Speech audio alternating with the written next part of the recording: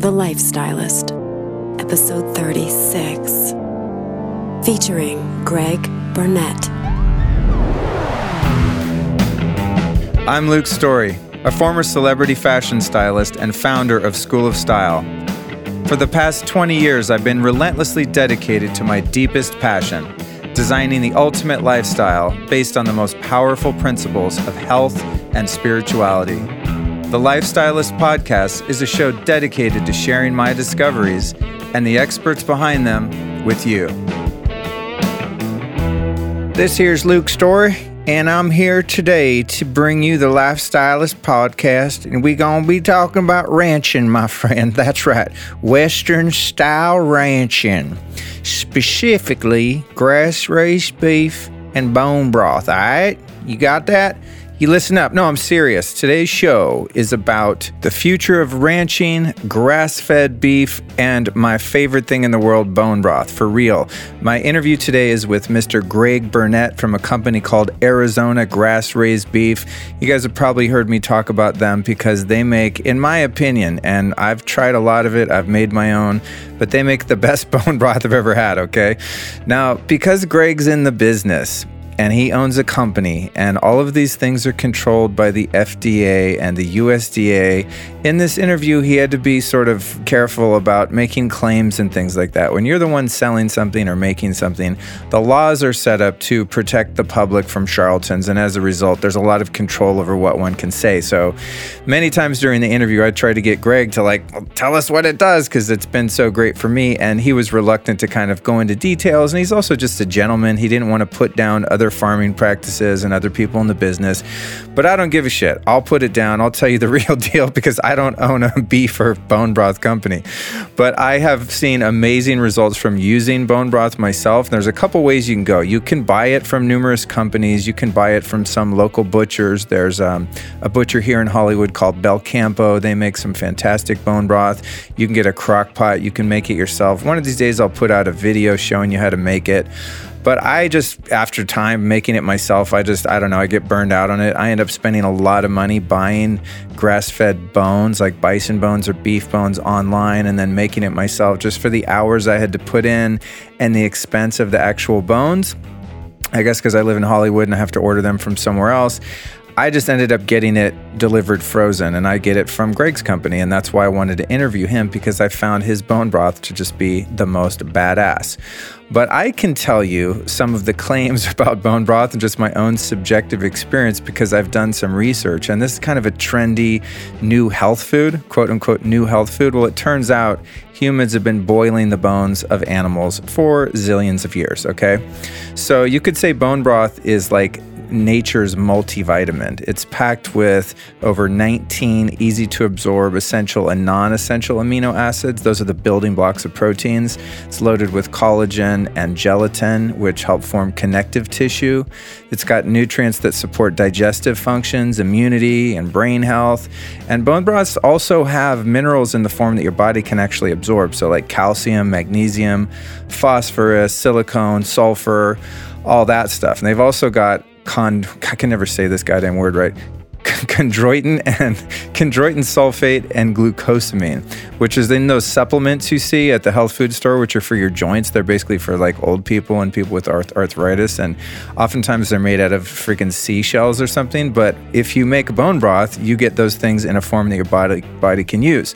So I've used it to treat leaky gut syndrome. Anytime I go off the reservation and start eating weird stuff and having digestive problems, I immediately get on like full-on bone broth and fix my gut. People use it to overcome food intolerances and allergies, reduces cellulite, it maintains healthy skin. It's really good for your skin and your hair because of all that collagen and gelatin. And it's also just good for weird stuff like allergies, asthma, arthritis, and it also boosts detoxification. So I just want to put that out there into the world that bone broth is something that I really highly suggest you put into your diet, whether you make it, you buy it, in any form. I would recommend, if you can, getting bone broth that is from grass-fed animals and grass-finished animals. We're going to talk more about that in the interview, but there's my plug for bone broth. Get it done however you get it done. Get them bones in you, all right? It's really good stuff. I put it in like green smoothies, and I don't know, I just put bone broth in everything. It's a really good base for any kind of soup and all sorts of stuff. I've got a recipe on YouTube called my Badass Bone Broth. You can Google me on the internet, just put Luke Story Bone Broth. You'll find one of my recipes. But I'll do a video, like I said, soon to show you how to make your own. It's really easy. A lot of people have videos on it online, but I have a few hacks that I think you might dig. Okay, so in the interview with Greg today, we not only talk about bone broth, but really the interview is more so about cattle ranching in general and the whole grass-fed beef thing. I'm sure you've seen that kind of in the market now, that grass-fed, grass-finished, organic, free-range. What does all this shit mean? That's what I'm trying to get to the bottom of. So Greg is, he owns this company. He works with all these ranchers out in Arizona. He's got a really cool, just natural system, which to me just makes a lot of sense the way he's doing it. So it's a very interesting point of view to get. So we talk about what makes grass-fed beef the best, and how to farm humanely and follow the laws of nature, why using the whole animal makes for the best bone broth. A lot of places just use a couple different bones. They use the whole animal except the skull, which you'll hear about. Why treating animals humanely is good for business. Why natural grasses are better than hay and alfalfa. Can you trust labels like organic and grass-fed? Maybe, maybe not. We'll find out. What does free range actually mean? And why does grass-fed beef taste so much better? The downside of feedlots and the symbiotic relationship between the animals and the land. And finally, how to raise and slaughter animals ethically.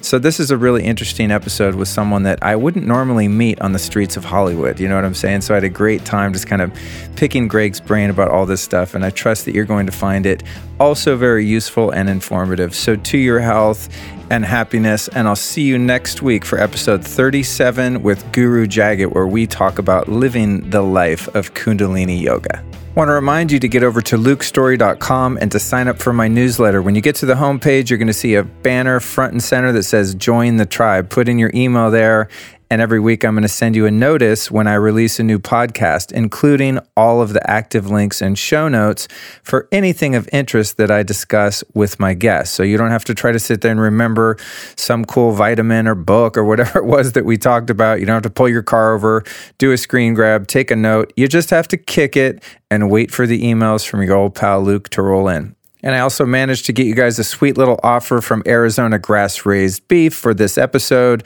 If you go to azgrassraisedbeef.com and enter the code LIFESTYLIST, you're going to save 5%. So if some of you want to try some grass-raised beef, 100% grass-finished beef, or you want to try some of their bone broth, I would highly recommend it. Again, go to azgrassraisedbeef.com, enter the code LIFESTYLIST, and you're going to save 5%. It's a sweet little hookup. All right, thanks for listening. See you on the next one.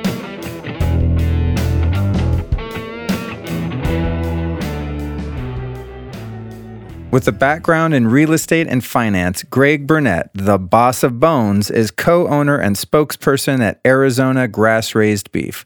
Along with Deborah Bernett, co-owner and chief of beef, and Tim Patterson, the master rancher, they make a strong team with one sole mission: to provide clean, 100% grass-raised, grass-finished beef and bone broth. Welcome to the show, Greg. Hi, Luke. It's been a while. It has. It's been about a year. Last time we ran into each other, I picked your brain about all things cattle raising and bone broth, and you are a wealth of knowledge, so I'm super excited to bring you to the audience. Thank you, Luke. So you've got this company, Arizona Grass-Raised Beef, which is one of the places that I get my beef. I get some here locally, but it's absolutely the only place I get my bone broth, which is like a major part of my diet. So we're definitely going to get into that. But I was curious because I think you mentioned to me when we met that you didn't grow up on a farm or grow up on a ranch. So how did you get into the game of what you do now? Great question, Luke. Well, our background is finance and home building. So when the market went down 5, 6, 7, 8 years ago, we had a lot of land that was zoned and platted for single-family housing in the outskirts of Arizona. And of course, when the market fell, all we had left was some empty fields, so to speak, and and roads to nowhere. So what I did to keep the taxes down is that we did a ranch overlay, and that allowed us to be able to hang on to the properties. And once we started doing that, we realized that it kind of fell in with our passion of grass-fed, grass-finished beef in the first place. So we started actually raising our own cattle because of that. And then one thing led to another, and we decided we wanted to sell grass-fed, grass-finished beef to the masses. And so we realized that to do that, we'd have to have our own little USDA harvesting plant. So one thing led to another, and here we are. So the way it works, just so I'm clear, and I'm going to be asking you a lot of clarifying questions because I know so little about farming and ranching in general, but I'm really interested in it, and I'm sure a lot of our listeners are going to be as well. So if someone normally goes and buys some grass-fed beef or grass-raised beef or any kind of animal product for that matter, typically it would be ranched and raised by someone and then hauled off to be processed and slaughtered somewhere else. But what you're saying is that you guys figured, we have all this land, we might as well just get approved by the USDA and do the processing ourselves as well. Is that right? Correct. And oddly enough, in Arizona, or I should say the United States, if you have a ranch and you have grass-fed, grass-finished cattle, it would be very difficult to get them processed under those guidelines. There's really nowhere to take them. So you're being forced, or if you're in the business of cattle ranching, I would say 95, 98% of your cattle are going to go to feedlot operations because actually that's all that exists for the most part. So, of course, then it goes to the feedlot, and the feedlots are usually tied in with and have on site usually their own kill plant facility, their harvesting plant facility. So we are definitely an anomaly out there. There's a few of us across the country, but not for the most part. So that's how it all came about. We had really nowhere to harvest our cattle. And especially the way we do it now, of course, humanely and everything else. So we started our own it's a very small, very boutique USDA processing plant. That's awesome. And it gives you much more control over the entire process and, of course, the end product, I'm assuming, right? Yes. So everything that we do, our whole operation is third-party verified through the American Grass-Fed Association. All of our cattle have to be born and raised in Arizona. So we track every animal that we have either back to our own ranches or back to our producer ranches throughout the state of Arizona. And we're currently working with approximately 4 to 5 million acres of wild Arizona ranch land. So all of our cattle, of course, have to go through that process. And I just lost my train of thought. I forgot what the question was, Luke. It's okay. I was talking about being more in control of the finished product when it's like you're raising the animal from the time it's born all the way through the end of its life when it becomes product that we get shipped to us or that's on a store shelf. I'm imagining, in other words, if I'm picturing an animal that's going through this process of life and the quote unquote ownership and processing of that animal's changing multiple times between different parties, I'm assuming that there's a lot more margin for error, a degradation of quality to the end consumer, whereas what you're doing to me seems just a lot smarter all around because you're a one-stop shop. Correct, Luke. Actually, we're completely vertically integrated. So the cattle are born and raised in Arizona to our specs, so to speak. In other words, it's a very easy spec. They have to be grass-fed and grass-finished only.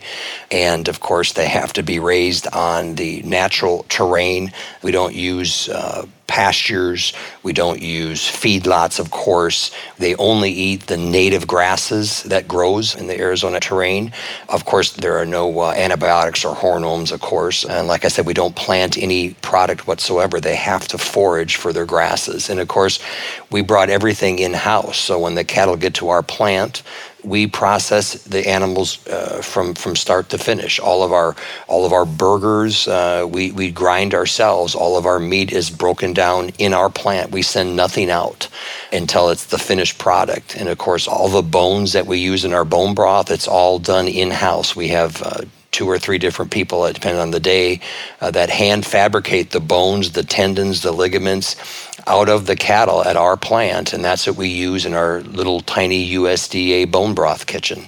So it sounds like the animal is living more of a natural life I mean, I'm picturing 200 years ago, millions of bison roaming around the continent, freely eating whatever is there to eat. And not only that, but having to work for it, right? I mean, if you're not producing a pasture of grass for an animal and then saying, well, they're grass fed, but it's like you're putting the grass there. Not that there's anything wrong with that. I'd rather eat that personally as a consumer than GMO corn and soy and other parts of cows and God knows what, is going on in some places in the world. But exactly. To me, it sounds like you're doing something that's more in alignment with the universal laws of the universe. It's like there's just natural ways to do things and unnatural ways to do things. So when I hear about somebody kind of following nature, it perks my ears up.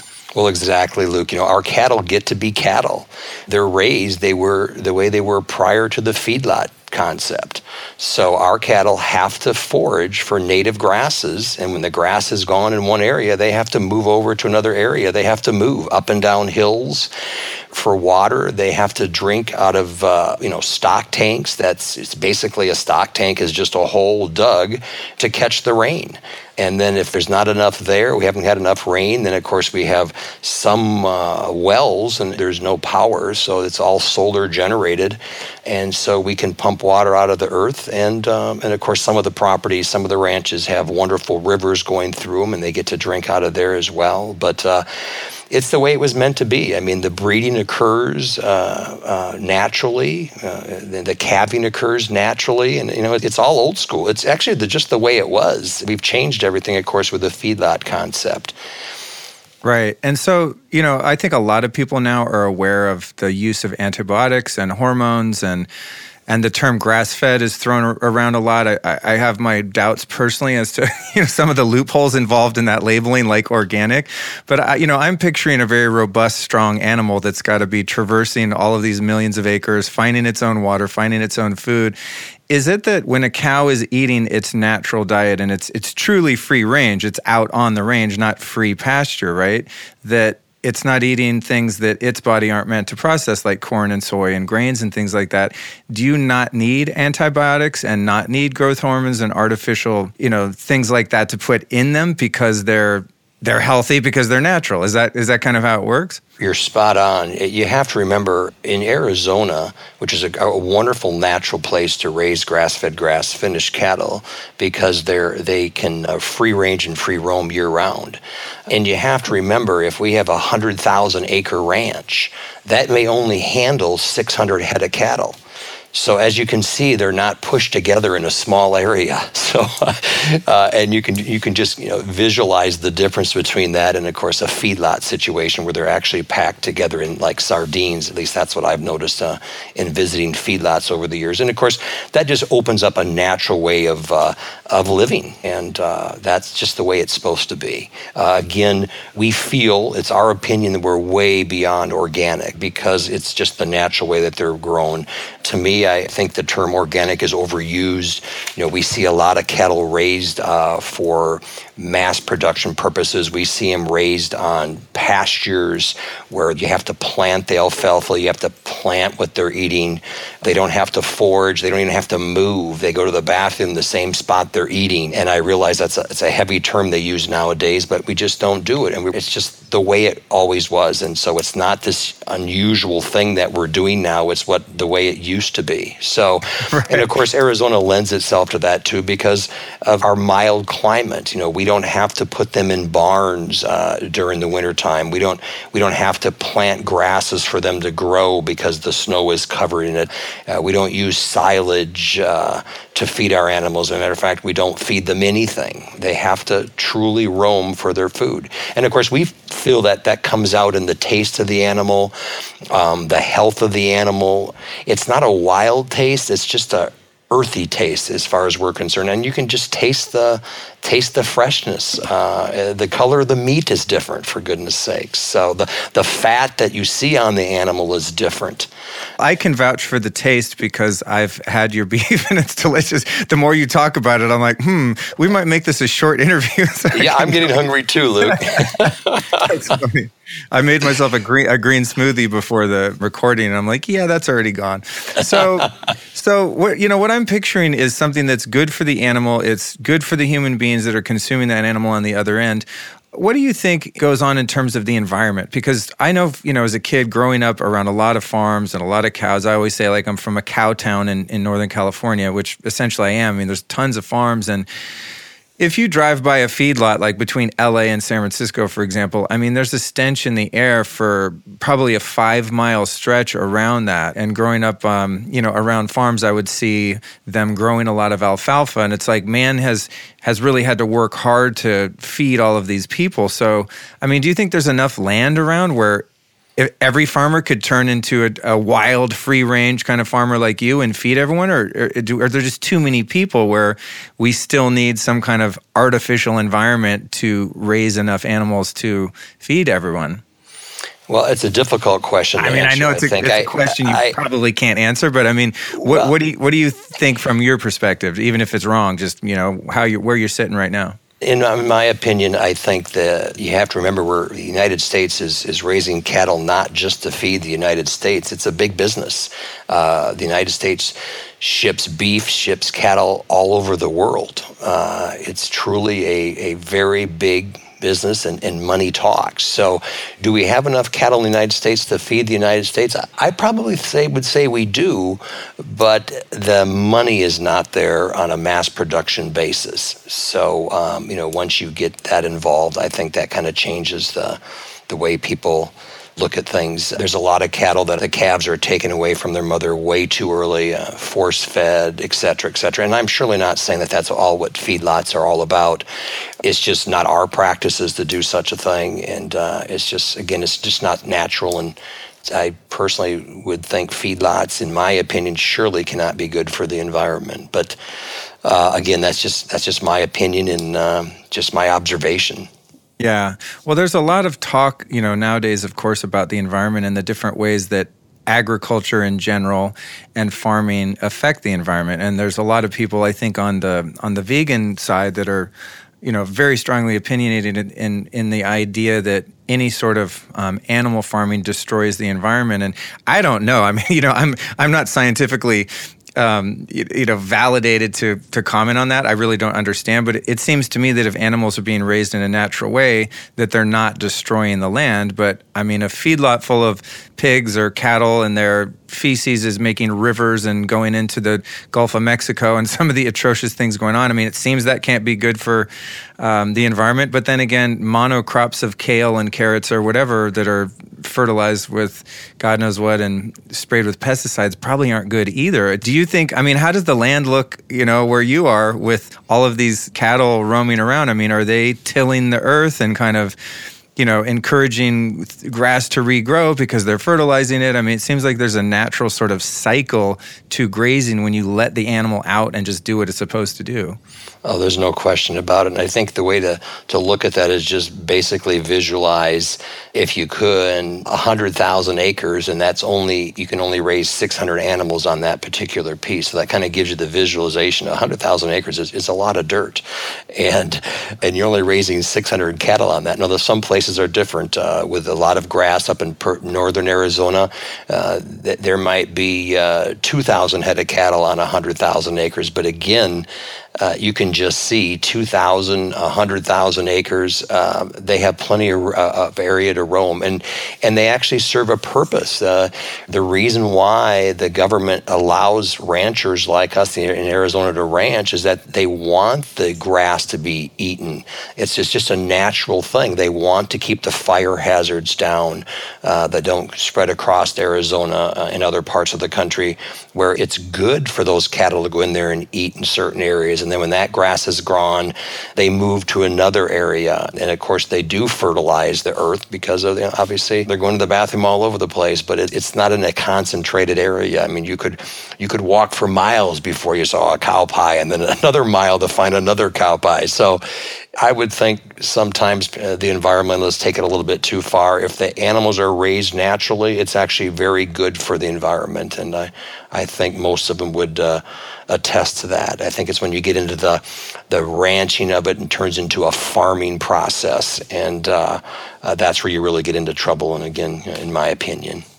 Yeah, that makes sense to me. I mean, like I said, if there's any doubt, just follow nature. And even, like I said, a monocrop of, 150 acres of kale is not natural either. And I know there's too many damn people. I'm not that idealistic. I know there's too many people on the planet for us to all forage wild foods and live like that. We've passed the threshold of population to be able to do that. But, I am concerned about not only my health, but the health of other people and the health and well-being of the animals and the planet. And so I don't know what the answer is, but I'm just always curious for the different opinions, because everyone seems to have very strong opinions about what the answer is. And to me, going closer to nature, at least if we can aim for that, is getting closer to whatever that answer is. Definitely agree.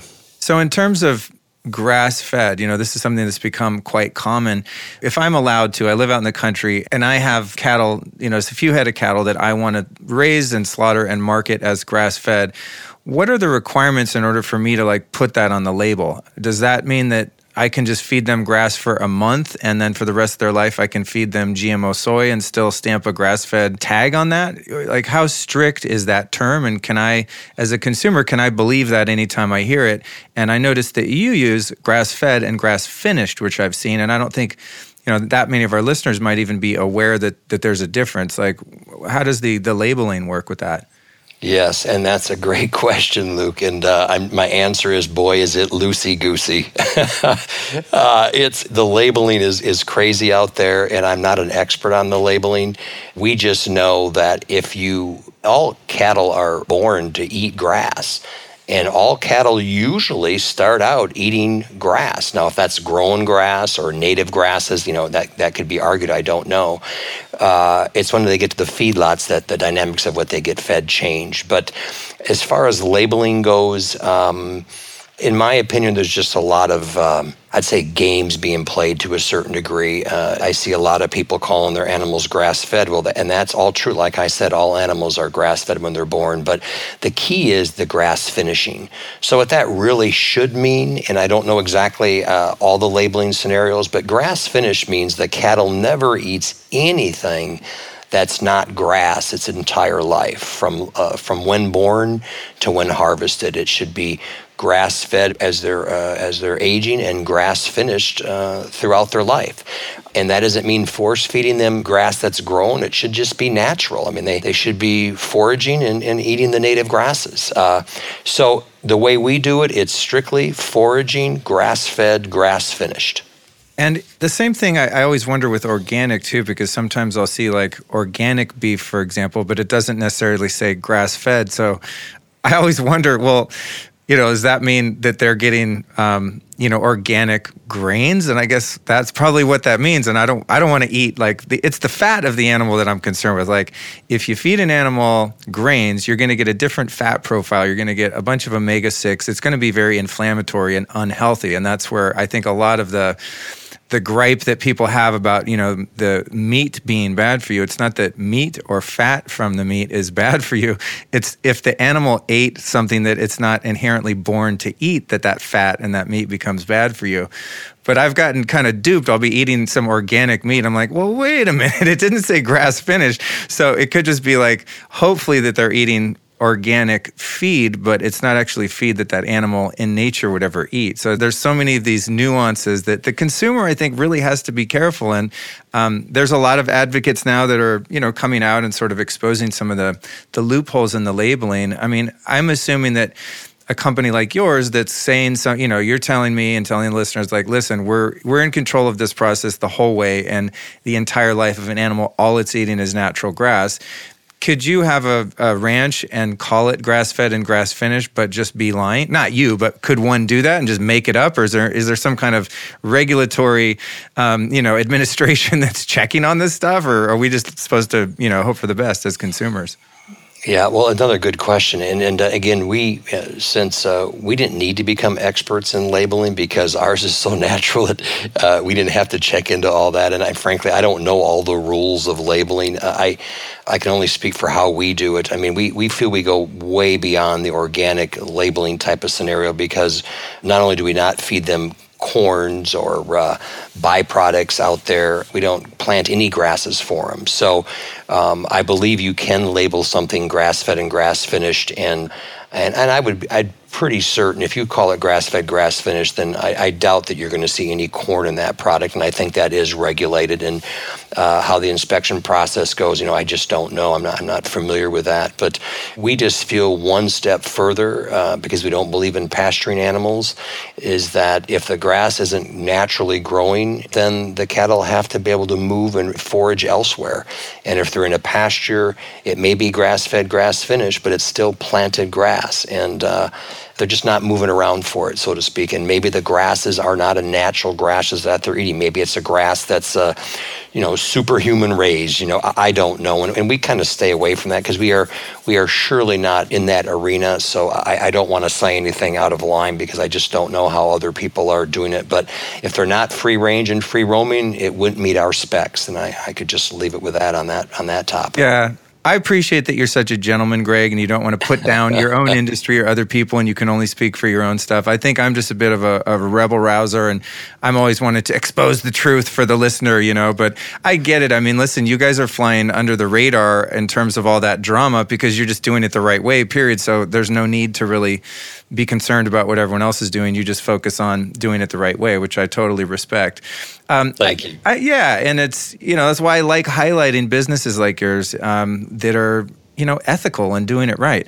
Now, speaking of ethical, I've always been curious because, being raised as an American kid in the 70s and, like I said, being around farms to a degree and living in rural areas, but the way that our food system has been set up and the industrialized farms and all this, we have no idea how an animal actually dies. And this is something I've struggled with because I was a vegetarian for 10 years. I love animals. I love cats and dogs and horses and cows and all of them.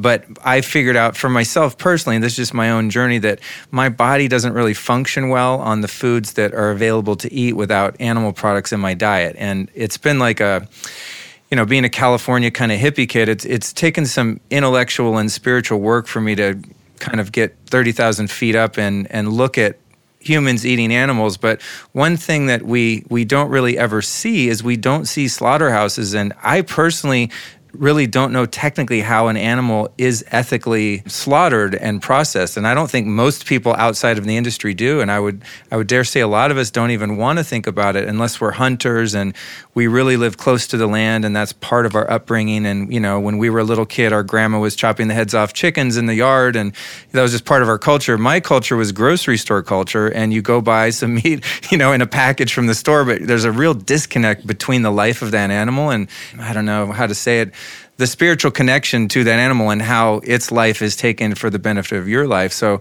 how are your animals actually slaughtered when it comes time for them to end their life and donate themselves to us? How does that work? Well, if you can imagine, Luke, we the best way for me to explain that is to show how we do it compared to a feedlot operation. We kill one animal at a time. And of course, we are USDA inspected, so our animal is looked at from the time we bring it to the harvesting plant until it's put in packages and sent to our customers. So we kill one at a time. We harvest one animal at a time. We follow the Temple Grandin method design, the humanely handling of the animal. One goes through the chute at one time. It's a calming effect. It's of course it's just the way it's supposed to be done. You as far as the taste of the product is, you don't want that lactic acid, running through the body. So you really want to, calm the animal down. And of course, it's obviously much more humane. And I preface that with how the feedlots do it. I really don't know exactly how the feedlots do it. I just know it's loud, and they're processing a lot of them at the same time. And It just doesn't seem healthy. Now, again, I'm sure there's facilities out there that handle it extremely humane. I'm just not aware, and it's really just not my background to understand that. I never grew up in that field, but we just knew it's better for the animal. It makes us feel better, and we know it produces better food, the quality wise, if we do it humanely. So it just kind of a full circle. It works out quite well. Yeah, that totally makes sense. I mean, if you have a terrified animal, it's like a horror movie. I'm actually, Yes. that's why one of the main reasons I became a vegetarian years ago is because I saw this documentary called Earthlings, and it was an interesting viewpoint on how humans relate to animals in multitudes of ways, not just eating them, but there was all this underground, like hidden camera footage of slaughterhouses and stuff, and it was just like, I mean, it was horrific the way that the animals were treated and specifically how they were slaughtered. And it was just, I mean, from that day on, I don't think I ate meat for 10 years or something. It was that scary. It was like a horror movie. And I'm realizing that, going back, if you think about just indigenous people around the world that have taken the life of an animal in a more sacred, humane way, like in the Native American kind of tradition, or, my dad being a hunter for a long time. I mean, there was no torture involved. The animal's sitting there not knowing that anything's happening. Next thing you know, it's lost consciousness and soon thereafter becomes food. It's not like being terrorized at the point of its life ending, So to me, that makes a lot of sense. And you have to think about the whole process. So right away, if the cattle are coming off these ranges where they're not stacked together in between some fence rails, they're already relaxed. They're naturally more relaxed just because they don't come from a naturally noisy background. They're not stacked together. So therefore, you start out with an animal that already has a good disposition, so to speak. So when you have that, it's much easier to humanely kill them, just the way they were brought up. Again, I don't know a lot about feedlots, but I do know that it's just not that same environment when you go to a feedlot. It's just a different environment. So if they're raised old school, it allows you to easily harvest them old school, one at a time, and it's just, again, it just goes back to the feel. I mean, it's just how it happens when you start out with a wild raising way of growing the animal in the first place. The method that you talked about when you actually take the animal's life, is that the thing from the movie No Country for Old Men? That I don't know how to describe it for anyone that's seen the film. Is that what that thing is? It's not a gun. It's like a hydraulic punch kind of thing. Is that what that is? Yes, it is. So actually, it's funny. Again, as you know, we're one of a few USDA plants, boutique USDA plants in the United States. So we've had many USDA inspectors across the country, from Washington, D.C. on down, come out to our plant and visit our plant. And since our background has been in construction and that, we've made a lot of our own systems on how we do things, how we build our panels.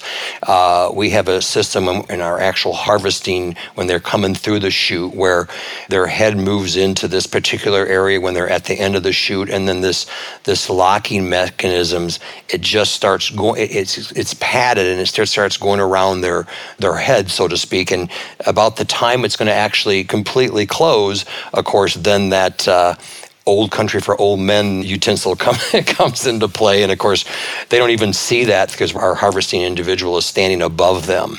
So they don't even see that gentleman. They never get to see a human being at the very end, which is wonderful. That's really what you want. You don't want them walking up to an individual. That would not be natural for them. So they never see the person that finishes the final blow, so to speak. It comes from above, and it's very quite natural how you see it. As there's no shotgun involved. So I'm not an expert on a feedlot scenario. I do not know exactly how they do it with their types of chutes. I just know it feels like and seems like and looks like it's total chaos. But again, production is much smaller, and it's one at a time. Yeah. Well, having spent a lot of my early years around rodeos, I can tell you when animals are handled even just in that capacity. There's a lot of clanking gates. There's a lot of fear. There's a lot of electric cattle prods. There's just like the animals are literally being tortured, just from the sheer noise and the numbers and being crammed together and being moved around and, it's just like a very abrasive kind of environment even in that. So I can only imagine what goes on kind of behind some of the closed doors. But what you just described, while you're describing that, I'm thinking, okay, because we're an animal, right? And we have the technology to take out another animal, but we also have this sort of higher spiritual point of view where we don't want to torture that animal, right?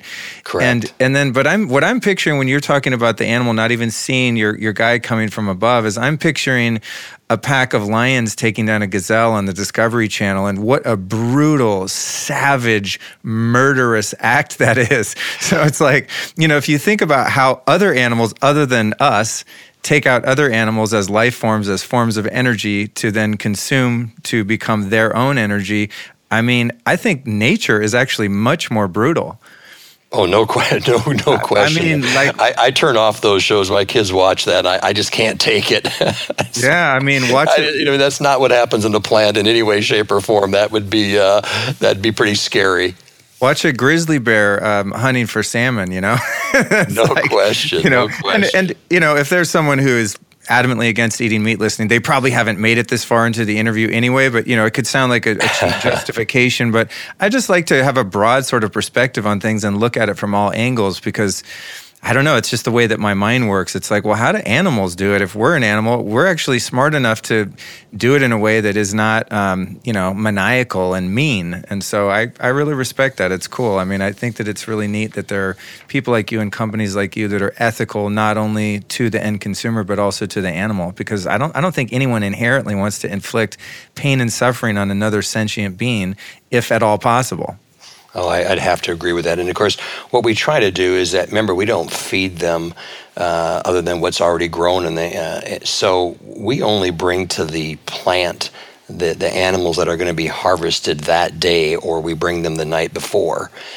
So we never have too many animals there at one time, of course, because that gets them nervous too when they're pushed together to a degree. They do in nature, they do travel around in packs to a degree, but always just because they follow a leader. But if you have too many in a penned up area just before the harvest, that again would make them a little bit nervous, and they would get scared, and of course that causes problems. Right. Okay, cool. Well, I'd like to take a turn here, and really one of the main things I want to interview about is bone broth, because this is, you just have the market cornered so well here, and it's just such a healing and nurturing food that I want to make sure that people are aware of and really dig into that. But I had to cover some of the basis of the beef part too, because man cannot live on broth alone. I've tried it. I love that. I love that. I've tried it, but I'll probably end up naming the interview like something bone broth, because it's something that people are becoming increasingly interested in. So I want to pivot here and go into that, because what I think is so cool too, and this goes back to sort of that Native American tradition of using the whole animal, right? So it's like you could slaughter a cow and just take the muscle meat and maybe the organs and sell those, and then I don't know, you throw the bones in a garbage heap, or I guess you sell them to dog food companies or whatever to make chew toys out of or something. But to me, taking the bones of the animal and then rendering more food, more nutrition for the end consumer is a really holistic way to approach it. And I remember when I first met you, you were explaining that your bone broth is full spectrum, meaning that it uses the entire skeleton and all of that, with the exception of the head, which I felt kind of comforting. It's like, I don't know if I want a boiled head in my soup, But let's talk a little bit about why you guys elected, as you went into business, to even make bone broth. How soon into the company did that happen? Well, actually, it was. I was very aware of bone broth when we started 2.5 years now, and but of course we knew at that time we were also building out the USDA plant, and of course the the focus was going to be the cattle, of course. And then the more and more I started reading about the bone broth, of course, the immediate question to me was, well, where are people getting these bones? Because if you're making good beef bone broth, you're brewing those bones for at least 3 days. And so if I'm going to drink bone broth for my health, and I'm going to brew something for 3 days where the bones actually start falling apart and start to turn into powder to a degree, I want to make sure those bones do not come from a feedlot under no uncertain terms. So that's kind of the beauty of how people started following us because of what we make, because we have our own USDA harvesting plant, and we only use our harvesting plant for our animals. So we know what's going through the blades. We know exactly what's coming out. We know what meat we're breaking down and cutting into steaks and burgers. It's all coming from us. So we know that there's not a feedlot animal in the group, and we never shut down the plant in the day and then start cutting feedlot animals at night. We don't even process anybody else's so-called grass-fed, grass-finished beef if it doesn't come through our producer ranchers, and it has to be for us. So getting back to the bones, so we actually, in our harvesting plant, we hand fabricate out the bones, the ligaments, the tendons, and instead of using just femurs and knuckles, which are phenomenal bones, because we have all these bones, we use the full bone spectrum in our bone broth. So we're from hooves to the oxtail.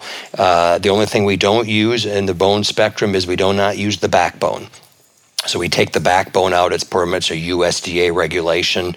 You could use the backbone if the cattle was under, I think it's 30 months or 36 months, but we just decided, let's just remove the backbone and never have a concern of that. So in essence, we use all the bones of the animal body. And as you know, every bone has its own nutrient spectrum.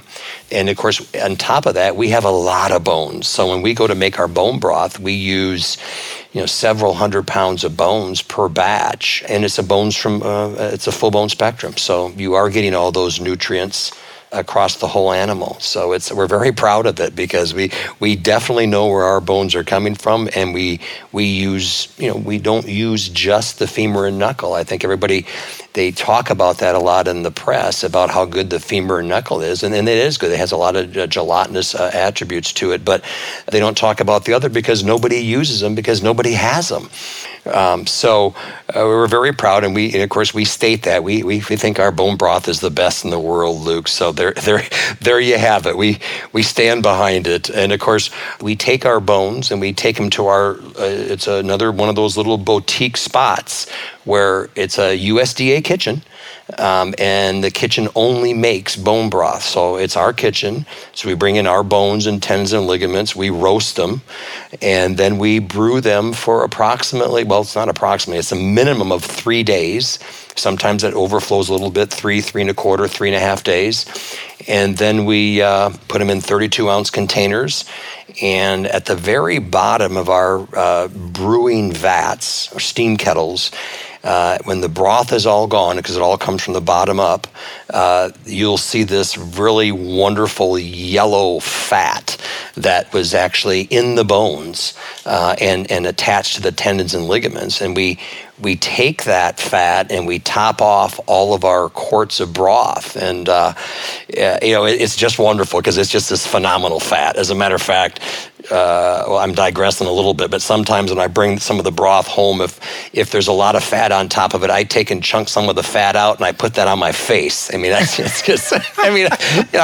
it's another conversation. I don't want people to hang up on us right now. I want them to finish listening, so I'll stick with the procedure. But we do that for 2 reasons. One, it hermetically seals the broth in our container, and then of course we flash freeze everything right then and there after we do all this. But the other thing is, and in this world of changing diets, we've all come to realize that good, healthy, saturated fats, based on what the source of the fat is wonderful for your body. So we encourage people to, when they buy our bone broth, we encourage them to actually stir the fat in when they're heating up the bone broth. And again, you have more probably knowledge than I do on all the health benefits of that fat. in addition to the incredible health benefits of the bone broth itself. Well, there's so much to unpack there. First off, is the way that I first started doing bone broth is I would order my like grass-fed bison bones or beef bones, and you're right, they would only ever send the knuckles and the femurs, which I thought was interesting because I always wondered I thought, well, the rest of the bones just must not be any good. You know what I mean? It's like that's why they're doing it, but why they're not doing it is because they actually don't have the whole skeleton there at their disposal, or they don't see the value in it.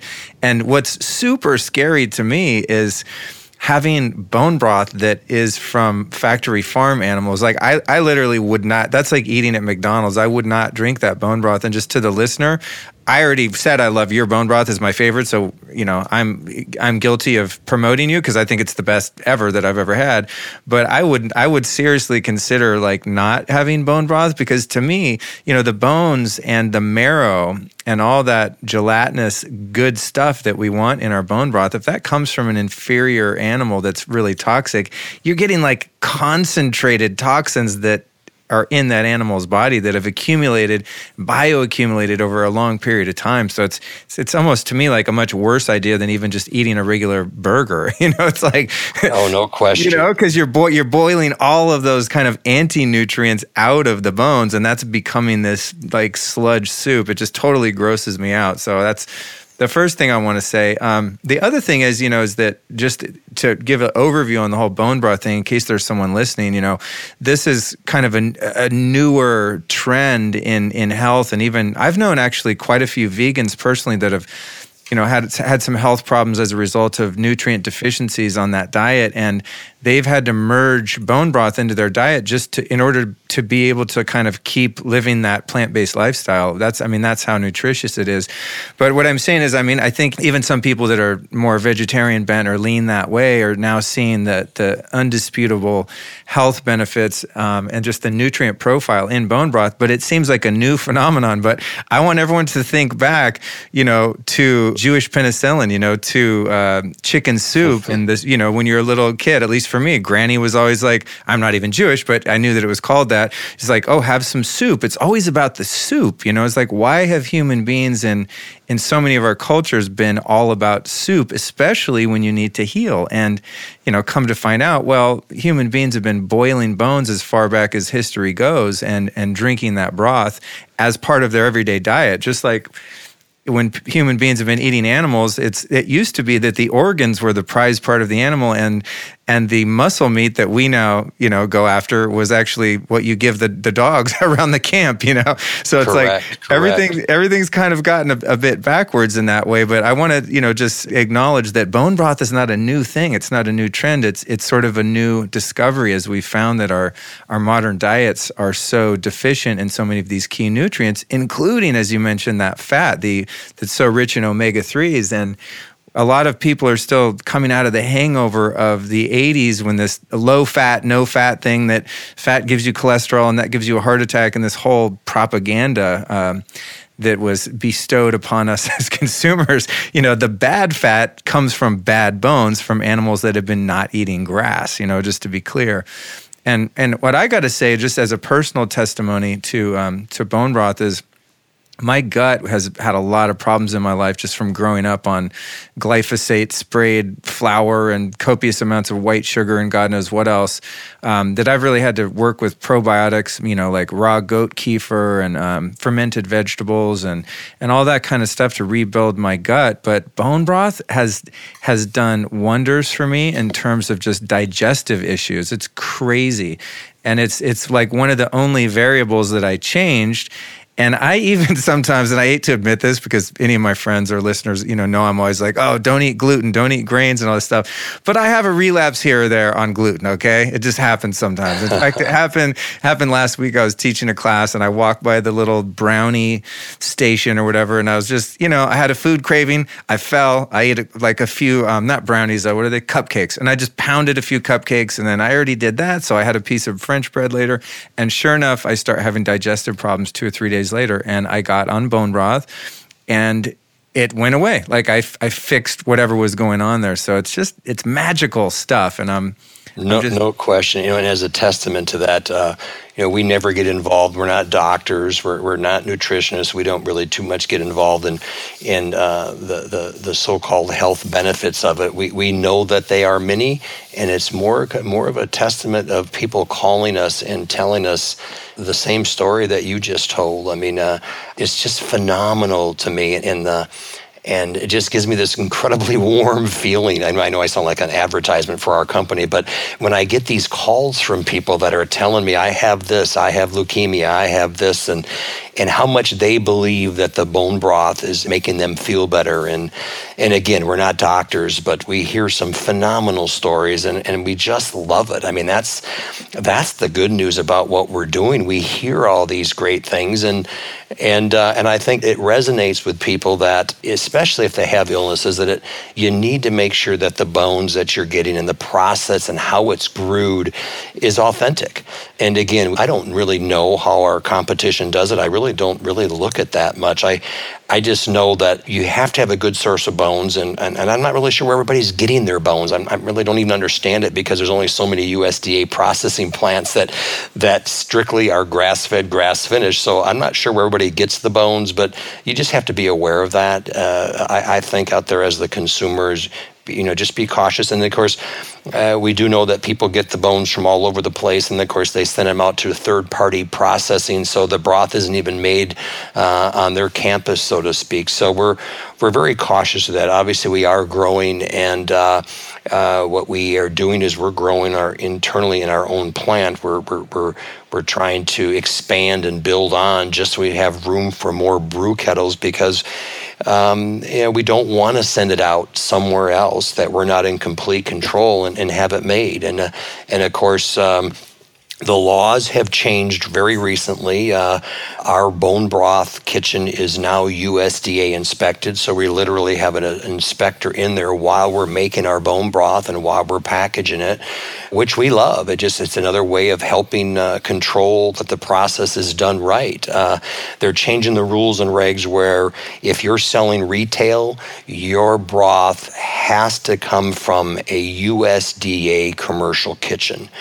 And we are that. That all just has happened recently, and we're okay with that. It's just another, way of making sure that what people are getting is authentic. Yeah, well, you're also. I said a lot there. I said a lot. No, it's good. I want a lot, Greg. I love it, dude. You always apologize. I'm like, no, that's why I'm interviewing you, man. Funny. But listen, here's the deal. Because when I first, heard about bone broth and started hearing about Weston Price and just all of this sort of, ancient wisdom kind of diet stuff and paleo stuff, I started making it myself. And I just want to make a recommendation for someone if you don't have the means or whatever at the moment to order it, pre-made, which is obviously the most convenient and I think, in some cases the healthiest. What I used to do is I would go to farmers markets. There's one here in Hollywood, and I mean, you can go meet the farmer, and be like, what water are your cattle drinking? Are these your bones? What are they eating? I mean, and there's some ethical people, and they'll be really honest with you. So I would go get my own bones. But then the thing about it is that, you got to throw it in a crock pot, and then you got to really watch what kind of water you're using. I would, of course, use spring water. But then you're sitting there for 3 days. You got to roast the bones first to kind of get them ready to be boiled. Then you got to watch it for 3 days. And I'm leaving the house with the crock pot on too high. And I mean, it's a bit of a process, and it's really messy, and it smells up your kitchen. And the fat that comes off, you got to, when you pour it out into your little containers to then put it in your freezer, you can't get the fat right, and it gets it's a process. And I was all gung ho for a while, and then I found you guys. I was like, yeah, I'm done making it myself. But I want people to know that I would really check the sources and be careful with the water, but it is something you can do at home. If you're someone that likes to cook, you might get into it. I'm not a guy that likes cooking. I barely like eating, I do it because the body calls for it, and I enjoy a good meal like anyone, but it's not like a big part of my life. I'm not a big foodie. But here's one thing that happened with me was that I got tested for lead, and I was really high in lead. And I'm like, God, I've been detoxing for years and taking all these saunas and fasts and everything else. And I have a sneaking suspicion that some of the crock pots that are made out of ceramic might actually have some lead in the paint. And I've been researching mine, trying to figure it out. But if you don't have, a ceramic with lead, you also have to be careful about the really cheap cookware you're using. A lot of people don't realize you're going to be boiling, your bones, say, for 3 days, even if you did it on a stove. If you're using some really cheap cookware from Target that's made out of aluminum and nickel and all these kind of amalgam metals, you're actually infusing your bone broth with heavy metals, which is not good, So no question. So the whole process is really, there's really a lot to it. And I also remember asking you, and I think I had this right, because I'm like a real stickler for water, man, because it's just one of the most important health practices to me is watching the water, not only that you drink, but that you bathe in and that your food is cooked with. And I think you told me, and correct me if I'm wrong, that you guys are using well water that's then filtered or reverse osmosis or something like that. Correct. So we use well water, and it's triple filtered is the correct lingo for it. And I'm not sure which each one of those 3 filtration systems does, but it comes out to be a very, very clean water. And of course, we start with well water in the first place. I just think you could change the dynamics of it if you started using city tap water. I think that would just add to the problem. So all you had to tell me was you're using well water. I'm like, if you use well water, I'm fine. The fact that you're filtering it too, hey, that's cool. There could be too much iron in it or whatever. I mean, I'm fine, but there used to be a really great butcher here in LA. They've since closed, right in Hollywood, called Lindy and Grundy, and they were very particular about the farms that they worked with, and they had a lot of integrity, and it was just a great shop. And they sold bone broth, and I used to go in there and get it. And then one day I was waiting in line, and I looked over, and they butchered everything. Right, it was like a legit old school butcher shop. You'd watch them bring in half a cow and just butcher it right there in front of you. I love it. But one day I looked over and I saw them making a huge vat of this bone broth. They're throwing all these femurs in there and stuff, and then I see them put it under the sink and just start pouring LA tap water in there for the water. I was like, that was the last day I ever had that bone broth. I'm like, man, you do not want to be drinking quart upon quart of LA tap water. So, I think more and more people now are kind of becoming aware of the whole process, and not like you got to be so paranoid all the time. Like I said, the other day I had a bunch of gluten cupcakes, and I was willing to pay the price because it felt like a good idea at the moment. But if you can find the best source for something, then I think you just stick with that. Like, why reinvent the wheel? It's just I'm this way. Like, I look for the best of all products and all food, and then once I believe that I found it, until I'm proven wrong, I just do that. And so, that's why I was just so excited to have you on, because anyone that's kind of tried a few different bone broths, once they try yours, I have to say, it's so much different, and I think it has to do with the full spectrum bone profile, is that it's like a dark caramel color, and once you thaw it out, it's like Jell-O. It's not liquidy. Like sometimes you buy like a pre-made bone broth, and it's more like stock that you'd get, like you go to Whole Foods, you get chicken stock or something. It's watery. It's like, it's not actually, it doesn't have that collagen and that gelatin in it. It doesn't seem like. Yours is like this dark brown Jell-O, and it's like when I make it, I got a friend of mine turned me on to this natural liquid smoke, and I have this great recipe where I'll put some ghee in there, some grass-fed ghee, and then I put some liquid smoke, a little bit of sea salt. Very simple recipe, and it's like I can basically live off that stuff. I mean, maybe I put a little extra collagen protein in there sometimes just to give me a little more protein, but I mean, it's just unbelievable. So I'm so grateful that you guys are doing what you do. Thank you, Luke. Yeah, it's amazing. Well, I think we can probably wrap it up, man. I covered the beef, I covered the farming, the ranching, we got the bone broth. We've geeked out pretty hard on the whole deal here. I love it. I really enjoyed myself. It's a great talk. Awesome, Greg. So as we wrap up, I'd like to ask you, as you've been our teacher here, teaching us about the broth, teaching us about ranching, we're your students. Who have been your great teachers in life? That could be a book, a philosophy, a documentary, could be your grandfather. Like, who have you learned from that we might be able to follow in the footsteps of? And I don't know if you could follow in the footsteps. I mean, I wasn't expecting that question. I love it. I just had a dear friend of mine that became my mentor. He was a chiropractor by trade, and but on the side, he would have counseling sessions. And when I first heard about him, of course, I went to him because he was known all across the country, actually, for for his chiropractic skills, so to speak. And so when I first heard through some friends that he also does a little counseling on life, just general questions on life, I thought, okay, well, I'll set aside another half hour, maybe an hour to sit and talk with him. But no can do. It's either a 4 or a 5 hour session, and it may even go longer. And you would think, how could I possibly do that? Well, of course, the 4 or 5 hours went by in my mind in minutes, and so I've always cherished my friendship with this particular individual, and he's since passed on now, but he's always someone that just taught about life in general, and and just the natural part of it. And so I mean, I could go on that, and I know it's off subject, but so I don't have a Gandhi that I'm following. It's just a wonderful local gentleman that became my mentor.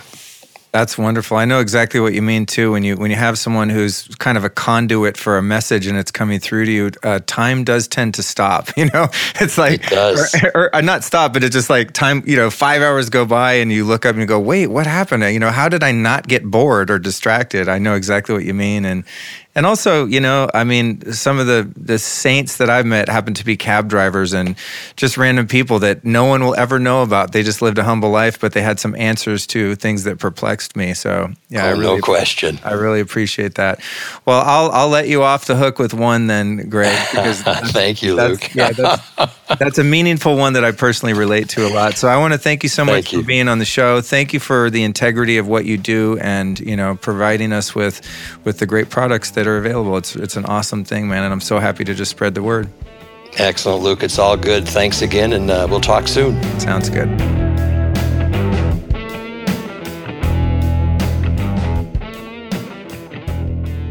So how do you like them bones? It makes you hungry, huh? I want to do two things. I want to go out on the plains and become a rancher, or I want to eat some goddamn meat. Very interesting interview with Greg. I learned a lot. I trust that you did too. If you want to hear more of these fantastic shows, you can go to lukestory.com and sign up for my newsletter right there on the homepage. And I'm going to send you notification each week when a new show comes out. And don't forget about your hookup over at azgrassraisedbeef.com, where you can save 5% by entering the code LIFESTYLIST. You can try out some of their bone broth or grass-fed beef. It's all good stuff. You're going to save 5% with the code LIFESTYLIST at Arizona Grass Raised Beef. Thanks to our guest, Greg.